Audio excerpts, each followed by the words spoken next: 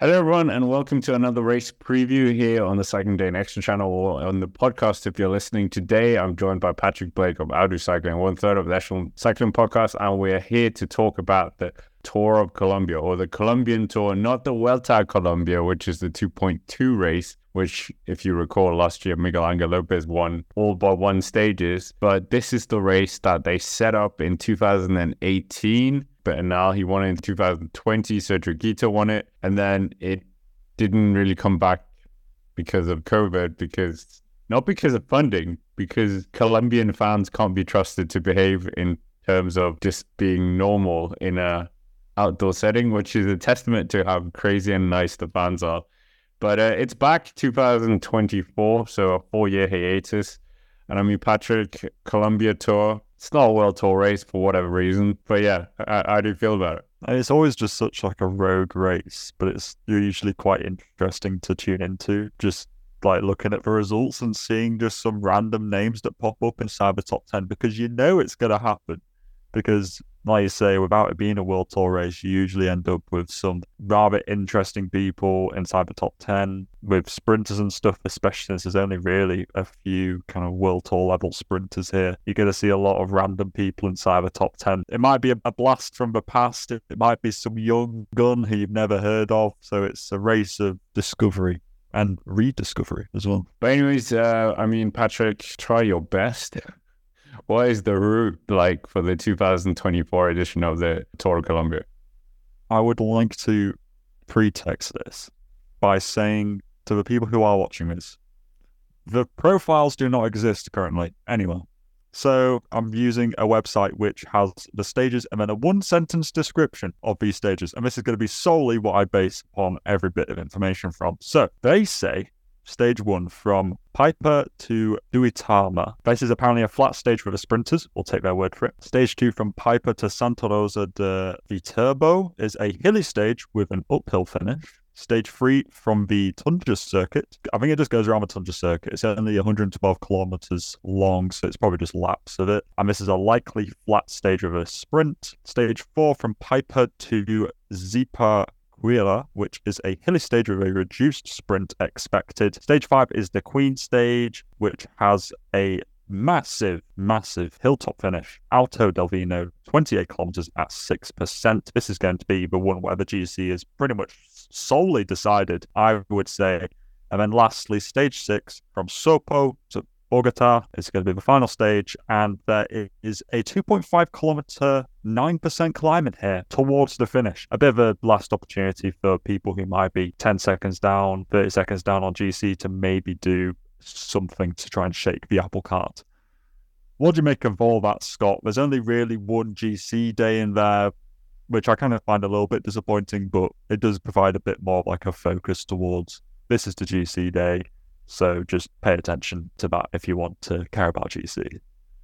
Yeah, a bit boring, to be honest. Could have thrown. They have a lot of mountains in Colombia, but at least it's back. I think that's the main point. But anyways, we might as well get on with looking towards favorites and riders that potentially could be in the mix for stage wins as well, because as we said, many are flat stages. I mean, in terms of World Tour teams, we only have 3. We have Movistar EF and Astana. We have only 2 pro continental teams, Bengal for some reason, and Team Corotec, and then we have a whole host of different teams in the continental level and the national level. And I mean, Patrick, do you want to start by drawing attention to a team that you have a kind of fondness for in the continental ranks? There's a team called New Colombia, I think this is the one Scott was alluding to, who just have this, for lack of a better term, it's just a team full of like the has-beens or the people who didn't quite make it. There's like, well, it's a bit offensive. Sergio Bernal leads this team, who's been, I don't know, doing crits in America or something. Rodrigo Contreras, who used to ride for Astana. Christian Camilo Munoz, who did really well in the Baby Giro, like in 2017. He rode for UAE, and now he's riding for New Colombia. Just a complete strange team, but I would not be surprised if they did something. And it's also strange to point out that Bernal is not riding for Ineos. They do not have a team here. He's riding for the Colombian national team alongside his mate Brandon Rivera Smith and also Jonathan Restrepo, if people remember him, and also Juan Diego Albert, who last year got the prize on the Echelon Cycling podcast for winning the Vuelta Ciclista Internacional a Costa Rica. He used to ride for Movistar back in the day, back in 2020 and 2021. So it's just some real blast from the past, actually, in here. But Bernal riding for the national team, Ineos not sending a team out, is a little bit weird. But considering they do have quite a South American contingency going on, surprised Wout van Aert isn't here. He was riding in Colombia only a couple of months ago. What do you make to, I don't know, is Bernal going to be competitive here? He was good in the road race. He was, just behind Higuita, but he wasn't able to come around him. Is this all part of, is Bernal going to be able to be competitive against the World Tour teams, even though he doesn't have a strong team around him? I mean, that is the big intriguing question mark here. He certainly, like you said, that national road race, him and Higuita, they were out there for a long time to try and bring back the breakaway. He has won the race before, but since then he has also crashed in Colombia. Yeah, I agree with you that it's weird that they don't have a team Ineos, but I think this is a pretty strong team. Even Dario German Gomez, the guy who was very famous for crying at the under 20 or the junior World Championships in Yorkshire, but he's a very strong rider as well. So pretty solid team when you consider some of the other teams that we have here as well. Yeah, because of course the big focus is on the World Tour teams. I mean, Movistar bringing the man resurrected like Lazarus. Nairo Quintana is back, and he is leading this team alongside Ivan Sosa, who... You think? Well, honestly, I don't know. I feel like Sosa is... He might do something with just one mountaintop finish. Maybe he'll be all right. As long as everything else is just really uncomplicated, he might be okay. I mean, they've got a sprinting interest in Gaviria, but focusing on GC for now. So Nairo, EF have a plethora of talent. They've got Aran, Carapaz, Amador, Jefferson Alexander Cepeda, Esteban Chavez, and Andrea Piccolo, who's the only non-South American contingency in this EF team. I don't know who they'll be going with. I expect it would be Carapaz, Chavez, Aran, something like that, one of those three. But you just never really know with EF, so it could be any of them. And then Astana, of course, leading with the Echelon Cycling podcast favourite, Alexei Lutsenko. He's going to be here. He's pretty much the sole rider, alongside Harold Tejada, who, of course, is Colombian, so will likely have a vested interest in wanting to do well in this race. Oscar Sevilla, you can throw in there as well. 47 years young. Yeah. I ain't writing him off just yet. So those are the main GC contenders, I think, in this race, Scott. Would you agree with that?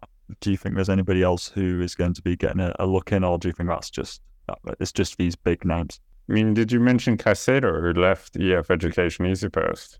I know I didn't. Well, it's hard to find these people when they're a lot mental teams. That's true. Yes, he rides for Petro. I mean, he's one of these riders who would want to grab this opportunity, a bit like we saw with Miguel Lopez at San Juan last year, where he won the race, proved that he's still World Tour caliber, even though there's only 3 teams. Well, 3-4 teams, kind of. If you collect all the riders who probably are World Tour level. Yeah, he definitely will want to be, putting his best foot forward in this to really show that, hey, I mean, this guy won up Mount Etna, for goodness sake. It is a little bit disrespectful that he doesn't have a World Tour or at least a Pro Conti kind of level. He'll be quite keen to get something out of this race. I mean, we might as well focus a bit on the sprints. You alluded to it a bit with Gaviria. Mark Cavendish is here. Fairly interesting as well. And Martin Lass, who was on the World Tour last year, but alas is not on the World Tour. He's part of the Estonian national team. I didn't think we were going to have an Estonian national team at the Colombian Tour. That wasn't part of anything I was thinking of. Definitely not. The sprinting talent it's not brilliant here. I will expect for Gaviria and, Cav to be up there quite a lot to be tussling out, but you might even see the lead-out men of these guys doing well as two alongside, Case Ball, Morcuv. I would say that Astana have a slightly stronger sprint lead-out than Movistar do. Do you agree with that? Yeah, I mean, they've actually brought lead out men. So, you're right. What, Nairo Quintana as the third wheel? Yeah. But there are other sprinters who are probably, buried in the continental kind of level, but I would be very surprised if it's not Cavendish and Gaviria. If Davide Perisco for Bernal is a good sprinter, I wouldn't be surprised if he gets up there. Restrepo, he was a decent sprinter, quite an all-rounded hard-man sprinter back in the day. Nicolo Bonifacio is here for Corotec as well. He would be quite a good one. Alongside Attilio Viviani, Corotec seem to have, I don't know, they always have a bit of a problem selecting who's actually going to be their sprinter. So Bonifacio or Attilio Viviani will be the sprinter, I expect. But, if anybody knows of any other ones, put them in the comments, because I'd be more than willing to root for a bit of an underdog sprinter. Well, interesting with Gaviria and Cavendish. Way back when nobody knew who Gaviria really was, he beat Cavendish in Quickstep, and then as a result of that, he moved to Quickstep. So I wonder if that could happen this time. Maybe there is some underdog that we haven't really, we don't know, but maybe they'll come to the forefront. All that aside, all this Colombian goodness aside, predictions, and Patrick, this is going to be quite a hard one, I think. Who's your top three, and who wins the most stages? This is going to be unbelievably hard.